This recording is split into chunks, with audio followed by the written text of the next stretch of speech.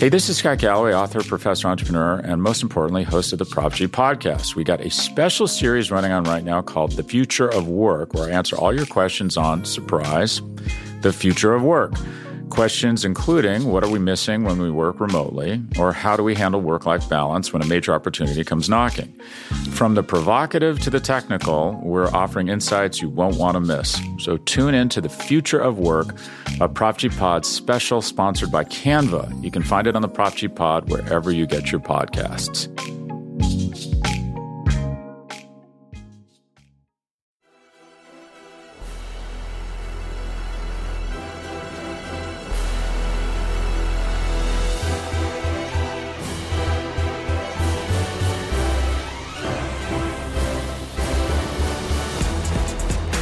Good morning, good afternoon, and good night. Welcome one and all to Monday Football Monday here on the SB Nation NFL show, sponsored by DraftKings. Stay tuned because you will hear more about DraftKings and all it has to offer throughout the show. DraftKings, the crown is yours. As noted, this is the SB Nation NFL show. You can subscribe wherever you get your podcast. That's Apple devices, Spotify, TuneIn Radio. I don't know all of them, but whichever one it is, search for the SB Nation NFL show, subscribe, leave a rating, write a review, or else. You can also watch us on the SB Nation NFL YouTube channel. Subscribe there as well. Like the video, pay the like tax, as the content creators like to say. Turn on the notifications so you don't miss any alerts whenever we do go live. It is the last Monday in the month of February, despite the fact that we are in the middle of a leap year. So we have a whole entire extra day to mess around with. And we're going to mess around here for a little bit. The incredible Rachel Prevet on the ones and twos, keeping us alive. Our lives are literally in her hands. My name is RJ Ochoa. With me here today, the one and only JP Acosta. JP, happy Monday to you. What do you plan on doing with the extra day that the leap year has afforded you? I'm not really sure. Probably going to be doing some more scouting because the NFL draft is quickly approaching us. And I have to add more players to my top 50 big board that just released for SB Nation last week. And then eventually we'll get to a top 100, then a top 150 possibly, then maybe a top 200, depending on the vibes. So we will be continuing to scout. If you're only doing 200, I think you're kind of slacking. I mean, you know, there's how many picks? 372 or whatever it is. So, I mean, the very least you could do is, you know, do a list that large. Yeah, maybe I'll do like a top 500 and just. Yeah, I mean, help out people with UDFAs. You know what I mean? Like, we need that. But and the UFL is getting started, so like that's right. We gotta get something out for them. Who's your UFL team? So it's very rough because the XFL team they had in Orlando was also bad, and they didn't choose to continue with the XFL team in Orlando. So now I have to choose a different team for the UFL. I think I'm going to roll with the DC Defenders, but. Any team coached by Wade Phillips will get a shout from me, and that's right. And then I did a video piece breaking down the Battlehawks, which I think is a very cool story. So I'm still in the process of figuring out my new UFL team. If anybody has any recommendations, please let me know. I'm a San Antonio. Do you say Brahma or Brahma? Brahma. I'm assuming it's like Brahma Bull, like The Rock. Well, I know. It's kind of popular in the state of Texas, like a popular high school mascot. So I know people who go both ways. But I generally go Brahmas. But if you want to establish it as Brahmas, I'm fine with that too. So yeah, I mean, I think Wade isn't going to care as long as we're supporting San Antonio and Wade Phillips. Of course, we always support Wade Phillips in this household. I just always, as someone who is not from Texas, I see Brahma and I think Brahma Bull, like The Rock, who also is the founder, or the founder and owner of the new league. So yeah. I assume Brahma Bull. It could be Brahma. I'm open to it being either. Last thing before we get into all the football action, because we always have a little fiddle faddle at the very beginning. Mark Schofield not here today. We love Mark, but he's not here. And Mark, in addition to his like many responsibilities around SB Nation, runs our F1 content coverage. And Mark has been very busy in that capacity. What with the Bahrain tasting. I hope there was tasting, but testing happening last week. The new season of Drive to Survive that I have yet to start myself, premiering last weekend, and of course the Bahrain race this week. F1 is officially back, and I saw on the subject of picking teams, JP, that you tweeted saying you wanted to get into F1 this season and you were looking for a team. So do we have a choice? Do you want to unveil this? I still have not made a choice yet. I think I have narrowed it down to the final three, however. I think who are they? In my looking, a lot of people recommended Haas because I'm a Jaguars fan and they assume that I want the F1 Jaguars. I'm not here for the F1 Jaguars. The Jaguars. Plus, their main appeal was just loss. So Jaguars, you know what I mean? Like, yeah. The regular Jaguars already stress me out. I don't want to be stressed out by the F1 Jaguars. So Fair. I think the team that, like I said, the team that I'm looking for was I wanted good vibes. So I think either the final three are Williams, McLaren, and whichever team Lewis Hamilton is on. That's the well, that is soon to be Ferrari, and that is my chosen team. I felt a draw to his current team and soon to be former team in Mercedes, and I was talking to Michael Kist about this, who is, you know, he and Mark are our resident F1 experts. And then I just felt pulled to Ferrari and the pageantry and the mystique and the epicness. As I ventured into my F1 journey, I would come to find that they are the Dallas Cowboys of F1. Yeah, like the Ferrari Cowboys. Yeah, but for my birthday, my wife got me a Ferrari Polo, so I'm stuck. You know what I mean? That's where I'm at. So you're locked in. It is what it is. Rachel, we have a challenge for you before the end of the show. You need to pick an F1 team. So while we're on, assuming you don't have one, that is an assumption on my end, Rachel. But while we're on, of course, we know you're working very hard. Rachel has confirmed that she does not. Look them up, find one, and by the end, when you do all of your standard post-Monday Football Monday things, we expect you to tell us who your Formula One racing team is. Okay, JP, it is Monday, February 26th. As mentioned, the NFL Combine is starting in earnest this week. So today we're going to go over just kind of thoughts, musings, generalities ahead of the Combine. I have a few that I've written down myself. Do you want to start? Do you want me to go first? How do you want this? I think you go first, and then I'll kind of rip off. Okay, so this is going to be like horrible for the sake of this discussion, but the Combine's kind of pointless at this point, at least in terms of what it was originally decided or determined to be. It is an incredibly valuable networking tool for media members as well. But you know, the groundwork, the foundation for trades and moves and future moves is obviously all laid when, you know, NFL dignitaries come together in a physical sense in Indianapolis, breaking bread, sharing steaks, lamenting over the spiciness of the shrimp cocktails at St. Elmo's, obviously. So it is valuable for that sense. But even JP, we have long made this claim that I'm in the middle of right now and said, yeah, but at the very least, it provides information in a very valuable sense as it relates to medicals. Lo and behold, we found out on Monday morning, not that there's a real question about this, but Marvin Harrison Jr. isn't even going to take the medical testing. Like, what is the point of this thing? I mean, other than, you know, everyone getting together and shaking hands, like, and I'm not bothered by this. That's just what I think. I think in the case of Marvin Harrison Jr., it is a very special case. Marvin Harrison Jr. is not testing. It's not because he's scared of like running a slow. Yeah, I'm not pointing fingers at him. Just to be very clear, I'm just noting the facts of it all. Yeah, like he is a very special case and a special prospect who can just say, "I'm not doing any of it." If you want to see how fast I am, turn on the tape, and you will have 3 years of him running past the fastest opponents in the Big Ten and across the world of college football. I don't think he needs to do the combine testing. I think the combine is important, but I think how we discuss and how we look at the drills and testing has to improve as we learn more about the sport. 40-yard dash is important, yes, but how we watch it and how we determine what's important has to change. The overall 40 time might not be as important. Like, yes, it's good as a test of long speed, but the more important thing is that 10-yard split for every player at every position. It measures explosiveness within a yard range that is going to be needed in the NFL. The NFL is unlike basketball or soccer where players are constantly moving. They are more operating in bursts of 3 to 5 seconds of really fast movement in 10-yard spans. That's where the 10-yard split matters. The 5-10-5 shuttles, the L drill really matters. Except when it's DK Metcalf, and DK Metcalf is just bigger, faster, and stronger than everybody else. The broad jump and vertical jump, they generate how explosive guys are in their lower body and how you can generate force that way.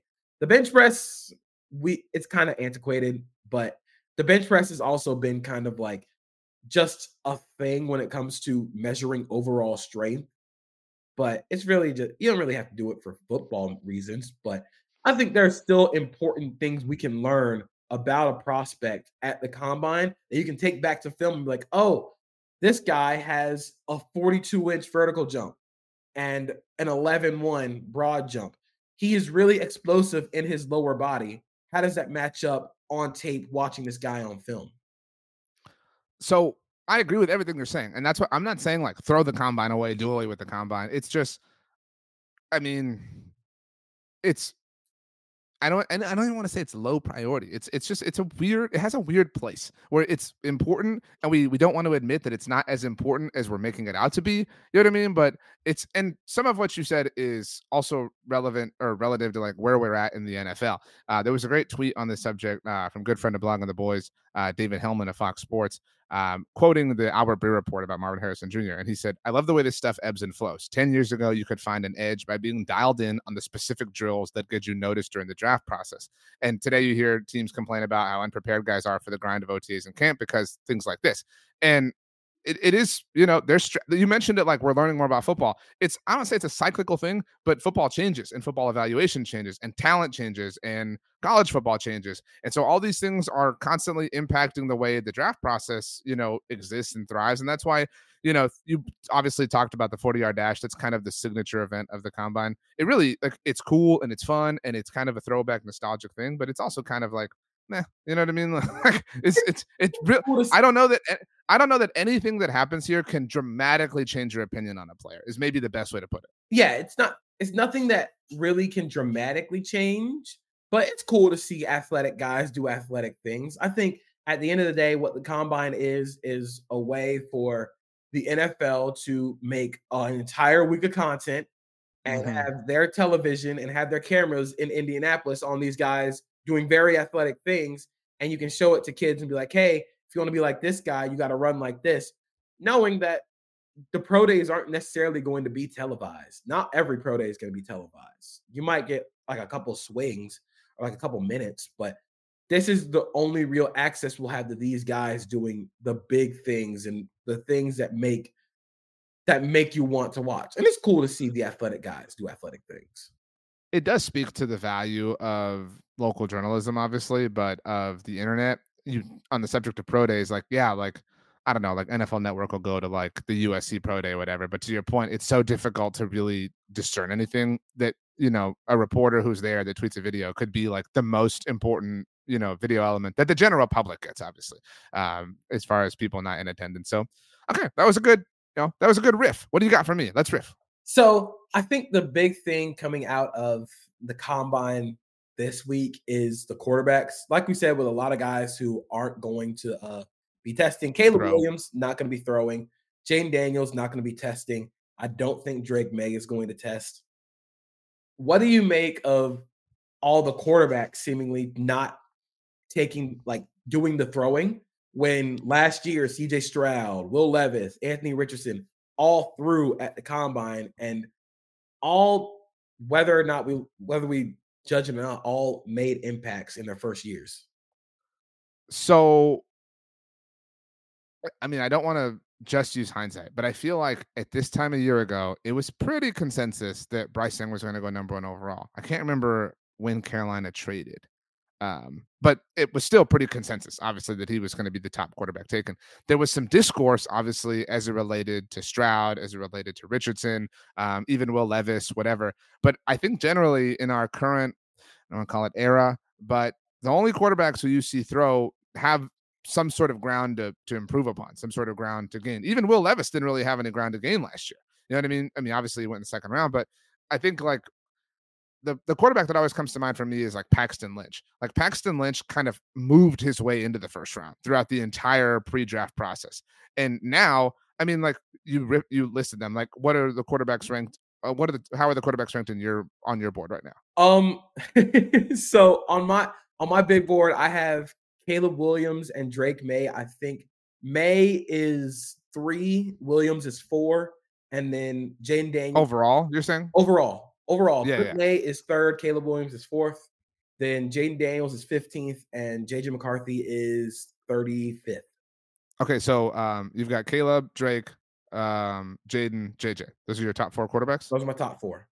Okay, so to answer your question, like nothing that could happen could improve anybody's stock. Like nothing could happen this week to where you would go, you know what, I'm going to put, Jane Daniels ahead of Drake May. Nothing. Like absolutely nothing. But something could happen, conceivably. At least it's more likely something could happen to where you would say, you know what, I might have to reconsider JJ McCarthy over Jane Daniels. Like, it's crazy. Like you might start falling for or starting to like buy in and take the cheese that, like Harbaugh and people are offering you. And so I think when the quarterback class is pretty chalk the way it seems to be right now, and nothing against your board because it's the best, obviously, but like I think most boards would agree in terms of quarterback ranking, like unless somebody's just zigging where everybody's zagging right now. And I'm not saying that that's the only case. Some people just like different prospects more than others, but no quarterback that has anything to gain is ever going to throw. But all of them have some. Even Caleb Williams has something to lose if he were to come out and, like think about the discourse we've gotten in years past with tiny hands or whatever, like their hands that don't measure up. Like you only like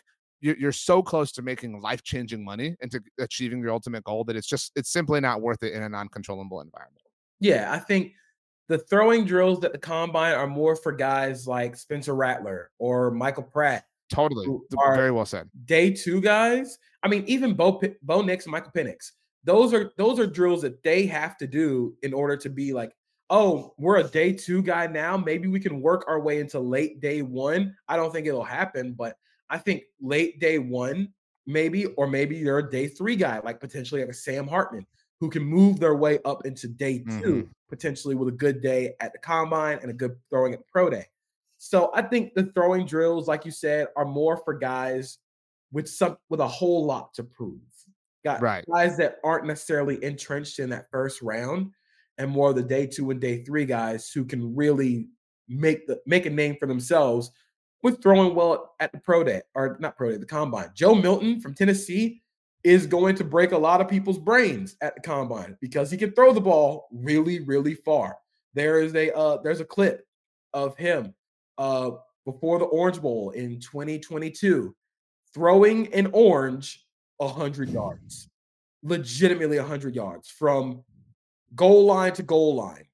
And it's the craziest. Not to do the like I could do that thing, but like throwing an orange for a talented athlete isn't really like, it's got to be, I like Jay Cutler could launch an orange like 500 yards easily. You know what I mean? Like, but what I'm saying is people are going to fall in love with Joe Milton because of the size and the arm strength. Not necessarily like the way I've described Joe Milton is he can throw the ball over a mountain, but the receiver was in front of the mountain. Like there's some issues with accuracy a little bit, but he's probably going to make a lot of waves at the combine because he's going to throw the ball really far and really hard. They have the GPS, or not the GPS, but they have the little tracker that shows how hard somebody can throw a football. Joe Milton's probably going to break that. He's probably going to explode. Yeah, but Joe Milton has something to gain. Like if Joe Milton can have like one talked about thing, like it can significantly improve. It can improve him by a round. You know what I mean? Like that just can't happen. And even if JJ McCarthy wanted to throw, like you're talking about improving your draft status by like 1 or 2 picks, like it's not worth the risk that could accompany any sort of other thing. Like you're so close. You have to have tunnel vision for the next 2 months to get to the NFL draft, and after that, obviously the circumstances change. Yeah, that was a good riff. Yeah, good riff. Next up for me, this is really nothing, but since the combine hasn't started, I wanted to throw it out, and I kind of feel like we're about to make a meal out of appetizers. So this is the triple dipper from Chili's meal that you and I are about to split. If you have to defend, not that this is even something that requires a defense, but if you have to defend, the only reported coaches that I've seen who are not attending are Mike McCarthy, Sean McVay, and Robert Saleh. Is there a list that I'm missing, or names that you're aware of that I'm not? That I've seen. Okay. If you have to defend each of their absence from the NFL Combine, go. You can go whatever order you want. So Sean McVay, very obvious why Sean McVay is not doing the Combine. The Rams have kind of been on the cutting edge of using GPS tracking. So instead of using the 40-yard dash, they use GPS. Cooper Kupp didn't run very fast Combine, but his GPS tracker when he's playing the games was a lot faster. They drafted Cooper Kupp in the 2nd round. Rest is history. Did the same thing with Puka Nacua. Drafted him in the 5th. We all know how that happened. We all know how that ended up. So Sean McVay has kind of earned I guess I'm not to say like he's earned the right, but he's earned the privilege of like saying like, yeah, we're not going to do the Combine. this year. Like they can say that because they have all the GPS tracking and the data to make informed decisions without seeing guys in tights running 40 yards. Mike McCarthy, I think, is a little more interesting, but I think Dallas's track record of good drafts in the past, especially with Stephen Jones and Will McClay in the front office, they have done a very good job of drafting from top to bottom. And I don't think they necessarily need to do, all the combine hoopla because they also have those data tracking numbers. They were also at the Shrine Bowl in Frisco because that's right in their backyard. They have access to every player because they are the Dallas Cowboys. The Jets are a little more interesting. I think that's a very odd one because Robert Saleh is kind of entering a make or break year. But so is Mike McCarthy for that matter. But the drama is a little bit more unique for Saleh. I agree with you. Yeah, Saleh, like they have to make the playoffs. Like Mike McCarthy has made the playoffs in, I believe, every year he's been the Dallas head coach, except for the first one when Dak was hurt. When Dak got hurt, every year that Dak was healthy, they made the playoffs. I think he is kind of, unless they catastrophically collapse down the stretch, Mike McCarthy's probably gonna be safe. Robert Saleh has this year to do the thing, and you have to do it now because defense is good and you'll get Aaron Rodgers. I think they get, especially where they are when it comes to they need offensive line help, and this offensive line class is very versatile and very good. I think it would benefit them to actually see those guys in person at the combine, see the testing, get the medicals, because they need to hit on an offensive lineman. The Mekhi Becton pick has not worked out. Elijah Vera Tucker and Joe Tippmann are the only two certifiable guys on that offensive line, and they are a center and right guard / right tackle / left guard. So you need to hit on one of those offensive linemen, and they have the 10th overall pick. There's a lot of moving and shaking that can be done at the combine when it comes to trading up and trading down. There have been a lot of rumors that teams are looking to trade up. I think Atlanta is one of those teams that are potentially looking to trade up. There's always New England, the threat of New England trading back. I don't think that'll happen, but it's still like Patriots voodoo. They can trade back if they want to and find a great player. But I think they actually need to be there more than Dallas or more than Mike McCarthy and Sean McVay, just to kind of be like, hey, we actually take this seriously. We are not a team motivated by Aaron Rodgers making decisions in the front office. So I think they're all interesting, but Sean McVay has kind of earned the benefit of the doubt with not going to the combine. I agree that Robert Saleh is the most that's bold. You know what I mean? Sean McVay is obviously the least. Mike McCarthy, I don't have the same context for the others, but didn't attend last year. He did attend for his kind of, I don't call it opening press conference, but he attended, he spoke to the media, and then he just got out of Dodge to work on, setting up what became the offensive game plan. And I think, that was justified at the very least. So, but yeah, Robert Saleh, this feels a little bit like, dude, it almost feels like we don't want you to have an opportunity to speak and to have anything negative come out. This is just, we all just need to shut up and keep our heads down. So that's my take. The Jets need an entire offseason of nobody talking about the Jets. I think that's a great point. They need all the cameras away from them, but you can't really get that when number 8's your quarterback. So, okay, that was well said. Let's go riff. You got this. So my next riff is with the franchise tag and T. Higgins being the first guy to get tagged. We're going to see a lot of free agent meetings happening at the combine. Right. Everybody's going to be there. There's a really interesting group of receivers and skill position talent entering free agency this year. And outside of T. Higgins, how many receivers do you foresee getting the franchise tag? Well, who's really eligible that makes sense? You know what I mean? He was the one name, and I don't even think that they're going to negotiate a long-term deal with him because they still have to pay Jamar Chase. This just feels like a placeholder of a situation. We'll run this back for 2024, but then you can hit free agency next year. You know what I mean? Yeah, I think Like that's the ultimate decision there. Like they're gonna. This is the year. They got to make that run this year. But the receivers, Mike Evans potentially available for a tag. there's no way he's getting tagged. I don't No think way. he's getting tagged because Winfield is also a free agent and Levante David is also a free agent. I think Winfield gets the tag. Evans either gets the deal or he walks. Michael Pittman Jr. from Indianapolis is going to be No a free way. agent. I actually think he gets tagged. I think You think Michael Pittman Jr. gets tagged? Yes, Michael Pittman Jr. is good. No. I'm not like, my point isn't like he sucks. My point is that what is the tag value? $22 million for wide receiver? Like, Yeah. I mean, dude, Well, you've got the rookie quarterback contract. Like, you might as well. Like, you know what I mean? Like you might as well carpe diem. You've got the rookie quarterback contract. Jonathan Taylor is already under a deal for I think the next 3 years. They are currently per over the cap. They are 1, 2, 3, 4. They're fifth in cap space entering 2024. They have a lot of moves that they can make to improve that roster. And I think tagging Pittman wouldn't necessarily be like a big chunk because if you look at all their other receivers, they're all rookies or young guys. Alec Pierce is going to be in his second year, third year. Josh Downs is going to be in his second year. Like there's a lot of room they have to make a lot of deals, and tagging Pittman just seems like the one that makes a lot of sense. Yeah, this feels like a little bit of it's a cheat day for the Colts. You know what I mean? So they could get like a bigger slice of cake than usual because they have the like room for flexibility. I can kind of see that. Okay, I think that's way more likely than Mike Evans, but I don't think that he might be the only other one just because like for the 400th year in a row, the draft is super deep at wide receiver, right? Like you just don't have, you mentioned it. The Colts last year drafted Josh Downs. You know what I mean? Like, so that's why you can just tag Michael Pittman Jr. and, ride this year out and then live with him and Alec Pierce beyond the season and whoever else you ultimately draft this year.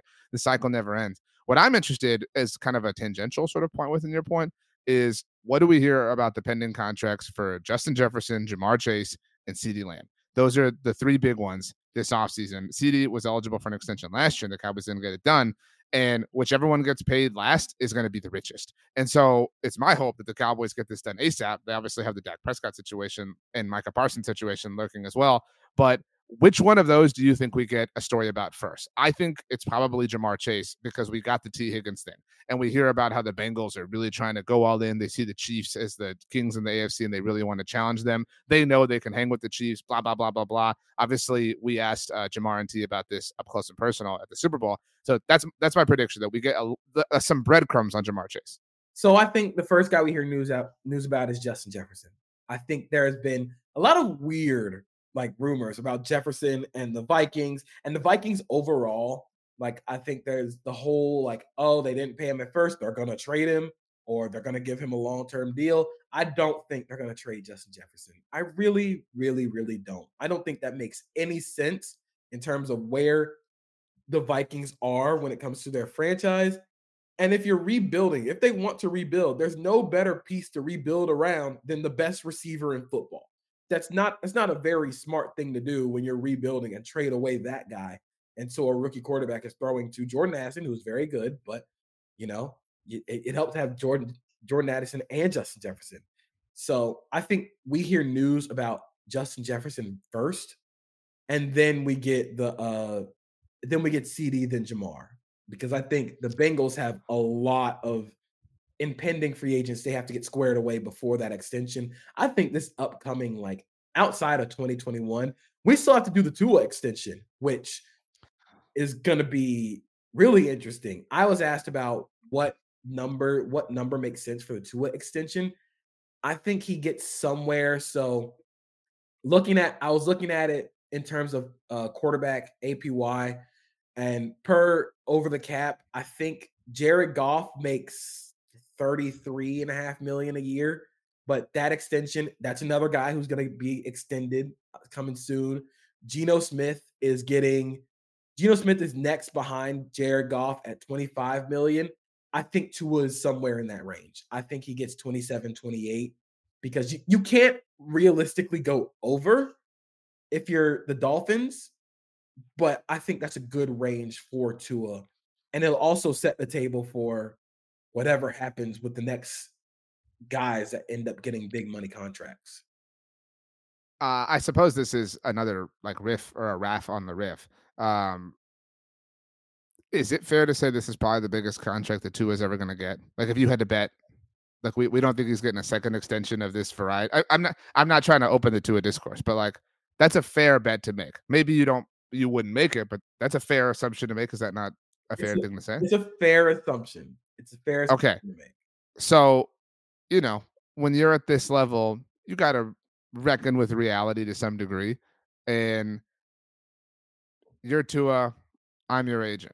And I'm not trying to do the like hot take thing, but like I think there's merit to saying, you know what, dude, we got to hold out. Like we don't know that this bag is ever going to come like this again. We have to force the like franchise quarterback money hand. We absolutely have to because the Dak thing is coming, and I think it again is absurd to pay Tua $60 million a year if that's what it comes down to. But like if you don't have Tua, what do you have if you're the Dolphins? And all of a sudden you have Mike McDaniel entering year 3 with no real playoff success to show for it. And the pressure and conversation is getting louder and louder and louder and louder. And then you have Tyreek tweeting who knows what. You know what I mean? Like I would kind of force the issue if I was Tua because you don't know. You it's the same argument we talked about with quarterbacks not throwing at the combine. Additionally, and I don't mean to poke at sensitive wounds, but there's the Trevor Lawrence situation kind of hovering in the distance as well. How nervous are you? Um, it really depends. I think they're gonna end up getting that long-term deal done. I think the 5th-year option is actually like really relatively light because Trevor Lawrence did make a Pro Bowl in 2022, but that was as an alternate. So he only gets the 25 million for the 5th-year option, which is really Right. helpful in terms of team building. But eventually you're gonna have to pay him a lot of money. I think I am very worried about where the team is going in this upcoming year because there's still nothing when it comes to the Josh Allen extension. I think he ends up getting tagged. Calvin Ridley was another guy who I was going to bring up for receivers that potentially get the tag, but I don't think he's going to get tagged. I think they have a kind of gentleman's deal. It I I'm going to assume they have a gentleman's deal in place where like we're going to re-sign you, but it won't be until after the league year starts because then we can kind of skirt around giving Atlanta a second round pick and we can only give them a 3 because they'd have to give them a second if they extend him before the new league year starts. So I think they're going to end up extending or they're going to re-sign Ridley. I just don't know, man. I want to be excited about this team, but Trent Baalke makes me not excited. That's really it. This is a tough scene, man. I mean, like, I don't know how to feel for you. I want to be supportive and I want to be in, but I mean, I don't know. I think you have to pay Trevor. Yeah, But I think I just if I don't know that there will be discourse if Trevor gets paid. I mean, I don't know what that will be like. It's very easy to imagine what it will be like if Tua gets paid, but it's very difficult to kind of see how the internet would feel about Trevor because most people have no beef with Trevor, like they're fine with him. But I mean, not that he's subpar by any stretch, but like there is a little bit more left to be desired right now from the Jaguars. Yeah, Trevor is very, very good. And Trevor has also kind of masked a lot of actual problems with the Jaguars because the entire offense is built on Trevor help us, Trevor save us. That's probably going to be the plan going into 2024. But I mean, you got to pay him. He's very good. I think they're going to end up getting a deal done. If not this year, it'll end up being this time next year. But yeah, the quarterback deals that are probably going to end up getting done. The Jared Goff extension is that's going to be a day on here, along with Tua. Depending on who gets paid first, like that could really what if Tua holds out for a signing extension to wait until Jared Goff signs his deal, and then it's like, I want the Jared Goff money. But with the Dolphins, it's really difficult with the Dolphins because Dolphins don't have a lot of cap space. They might have to they have to re-sign Wilkins. They have to re-sign Robert Hunt potentially. Andrew Van Ginkel is going to be a free agent. You have the upcoming extension for Jalen Waddle coming up. There's a lot of stuff they have to do, and they are over the cap right now. So it's going to be really weird. It's going to be really interesting to see what happens. This week promises a lot of NFL fruit. We just have to pluck it off the tree, and we have to, some of it you got to peel, some of it you got to chop up, some of you got to put in the refrigerator. And that's what we will certainly do at SB Nation, both at .com and across the various team properties. Do you have any other riffs that you would like to raff, JP? Any other riffs that I would like to raff? Who to you is the most interesting team going into the draft and free agency this year? I would offer the Lions, but that feels like low-hanging fruit because they have a lot of salary cap space too. I mean, because the core of their nucleus is all on their rookie contract. So, I know they got Chauncey Gardner-Johnson last year, but can they convince high-profile free agents? Nothing against Detroit, but we just haven't seen that. You know what I mean, in a free agency era. So can they do that? I'm also curious which I can't believe they got him player the Chiefs are going to get. It feels like Mike Evans, obviously, but there will be one that is. We've reached the phase of the Chiefs dynasty or the Patriots where it's like, oh, he's a Chief. You know what I mean? Like that guy. They'll get him for cheap. I also think the Texans. I mean, the Texans just as much have every bit of access to the rookie contract. I certainly advocate against paying running backs big money, but I would love it. For some reason, it feels allowable in my mind for the Texans to go out and sign Derrick Henry or Saquon Barkley. I really want to see that reality and go out and sign whoever else. The Texans have to load up. You have to load up for Bear. So I would put the Lions, the Texans. I don't want to have the Chiefs there. I guess I'll go the Panthers because I also want to see. Does everybody just agree that they're a dumpster fire, or does money talk? And because they have no draft capital, right? No serious draft capital. So what can they do in free agency? Because they might be the most DOA team as far as 2024 is concerned for obvious reasons. The problem with the Panthers is, like you said, they have no draft capital and they don't have a lot of cap space. And they also have a lot of guys on that roster who might not actually want to be there. Brian Burns might not actually want to be in Carolina. Jeremy Chin does not want to be in Carolina. So they have a lot of guys that they have to kind of either hope they change their mind about the franchise, or they have to let them walk. And then you're thinking about replacing a Brian Burns caliber player with a rookie, and you don't have a lot of draft picks. I think my most interesting teams, the first one's the Minnesota Vikings. I think the Vikings are in a really, really fun spot when it comes to how they want to build their team. Danielle Hunter going to be a free agent. DJ Wanham going to be a free agent. Marcus Davenport going to be a free agent. Their top three edges are all going to be free agents. Kirk Cousins the whole Kirk Cousins deal is another one of those where it's like, oh boy, we'll see what happens. On the subject of Kirk, have you seen the video floating around today on Monday? No, I haven't. Kirk tweeted a video an hour. Oh, it's two videos actually. I'm looking at it right now. Almost 4 months in now. ... Encouraged by the progress. Grateful for all the help around us. And it's just a couple of videos of him, throwing. Kirk is a smart man. We all his bank account reflects that. Kirk knows that this video will be played on phones all throughout Lucas Oil Stadium this week from one executive to another. So this is Kirk Cousins, experiment week for a lot of teams. I agree with you, and that will shape the Vikings obviously as well. Yeah, that will shape the Vikings. I think last year they were hoping to trade up for Anthony Richardson, but I don't think this year there's an Anthony Richardson caliber player in this rookie class. So I think their best bet is to re-sign Kirk and kind of go in and see how far you can go with Kirk and this retooled roster and this defense that won a lot without having a lot there. So you get some blue chip guys in that defensive room. You maybe go sign a L'Jarius Sneed to kind of boost that defensive that secondary a little bit. Let's see how far you can go. The other team that I'm really intrigued by is the Arizona Cardinals. That they finished on a high note. They weren't very good, but they played hard for Jonathan Gannon, which is a big plus after kind of that offseason where Jonathan Gannon looked like an NPC from Skyrim talking to the team. But they play hard. The Kyler thing, they just tweeted out like Kyler's our QB1. Which is very funny because they tweeted out a few years ago, Josh Rosen is their QB1. Then they drafted Kyler Murray and let Josh Rosen walk. I don't think that's going to happen this year. But they have, I believe they're top 10 in cap space going into this offseason. They don't have a lot of needed free agents to sign. They have a whole defensive roster that needs upheaval, and you're probably going to be walking into Marvin Harrison Jr. at 4th overall pick. there's a lot of stuff they can do there to improve that roster, to improve that team. And then if we're doing 3 of them, I'm going to do one more that I think will actually be a very fun Saquon Barkley fit and this team that would do this move, and it's the Los Angeles Rams.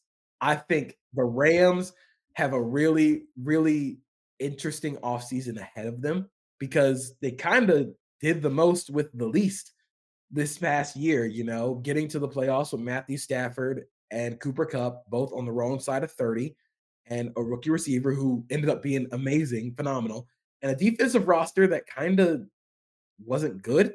So now they have cap space. They have a first-round draft pick for the first time in what feels like forever. This feels like a very pivotal year in terms of getting some more blue-chip talent in there. Or if they want to just go F them picks again and go trade it for a guy like Brian Burns in a tag and trade, they can do that. They were linked to Brian Burns for the last couple of years. Forever. And the Panthers didn't do business. So now that he's a free agent, they can go do that. You can go sign a Saquon Barkley and get really explosive in that offense. I think they have a lot of really cool things they can do. So the Rams one is kind of interesting relative to Saquon. I agree with you on the Cardinals. So I do wonder if the Cardinals' second first-round pick, the Texans' original one, not the Texans one, that's the Browns, that they still own. I wonder if that's JJ McCarthy 5th-year option range for somebody. Like that's like the fever dream, I think, for Arizona is you walk into Marvin Harrison Jr. and then somebody is that desperate for JJ McCarthy that they come up and you just continue to turn, your Dwight with the bean in that episode of The Office, just turning it into more and more and more and more. I like that. I also like the Kirk Cousins element of this. And that leads me to one final point that I'm kind of interested to see what we get as far as this week is concerned. We're already, JP, starting to get, I wouldn't even call them breadcrumbs as much as they're like full out pieces of bread. It's like when people go feed ducks and they just throw the whole slice. Russell Wilson is not going to leave Denver without a fight. Or I don't want to say without a fight. He's not going to leave Denver with the image that this was all his fault. And we have already seen the Russ smear the Broncos campaign begin. I don't have a problem with it. I'm highly entertained by it all. So I want to see more of it. But that's my sort of take is I think we're going to get a lot more pro Russ, information about his tenure with the Broncos this week. Oh, we're going to get so much content from Russ and Sean Payton. And Sean Payton has not been shy about openly going after players and coaches and franchises in his second stint with the as an NFL head coach. I hope that we just turn this into like a soap opera. I hope we just get full on chaos. I want car wreck. Everyone's kind of catching up now, even though this has been known for a long time, that Russ could take the vet minimum with his new team to help them financially and screw over the Broncos.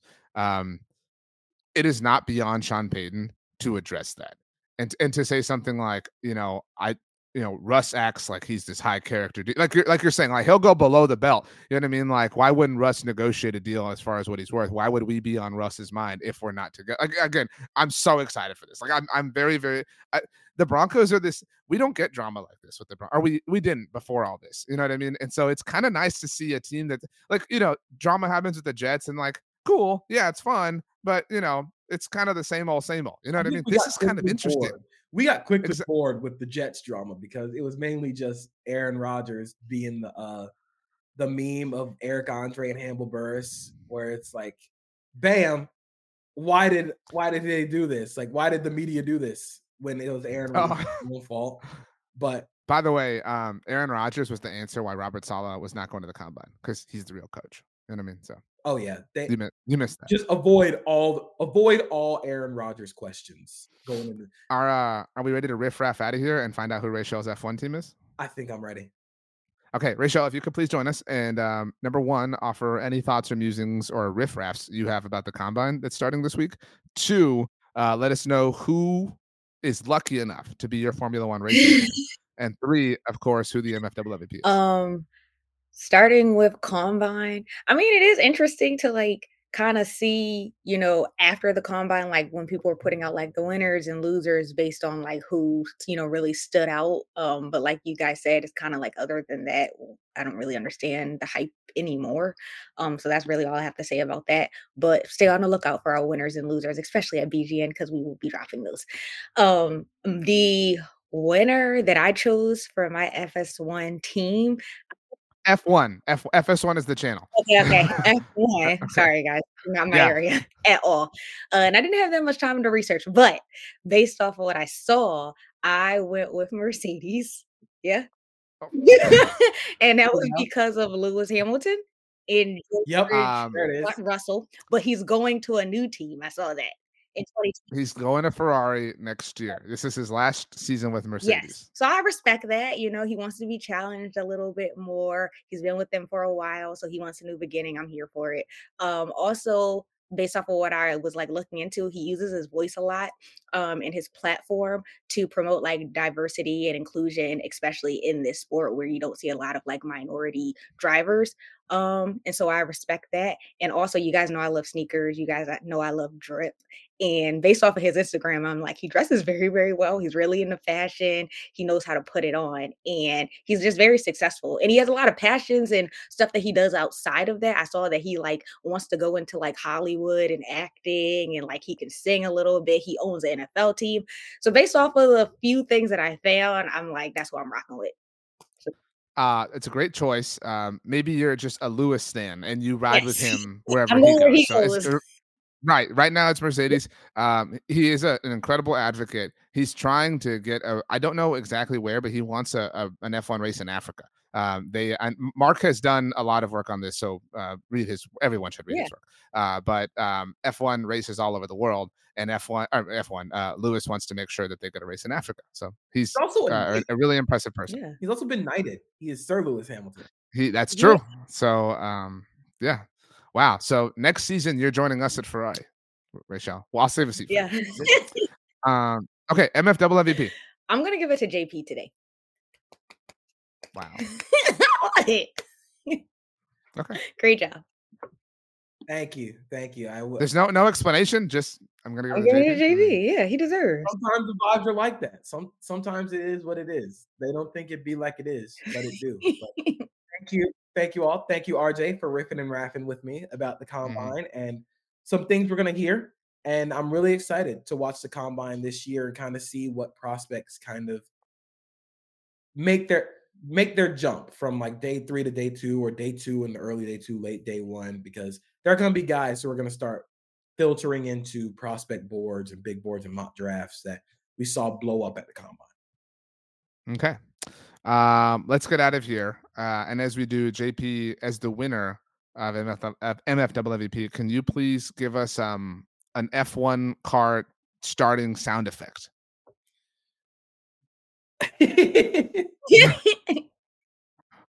I don't think I can. I don't think I know the sound. You can.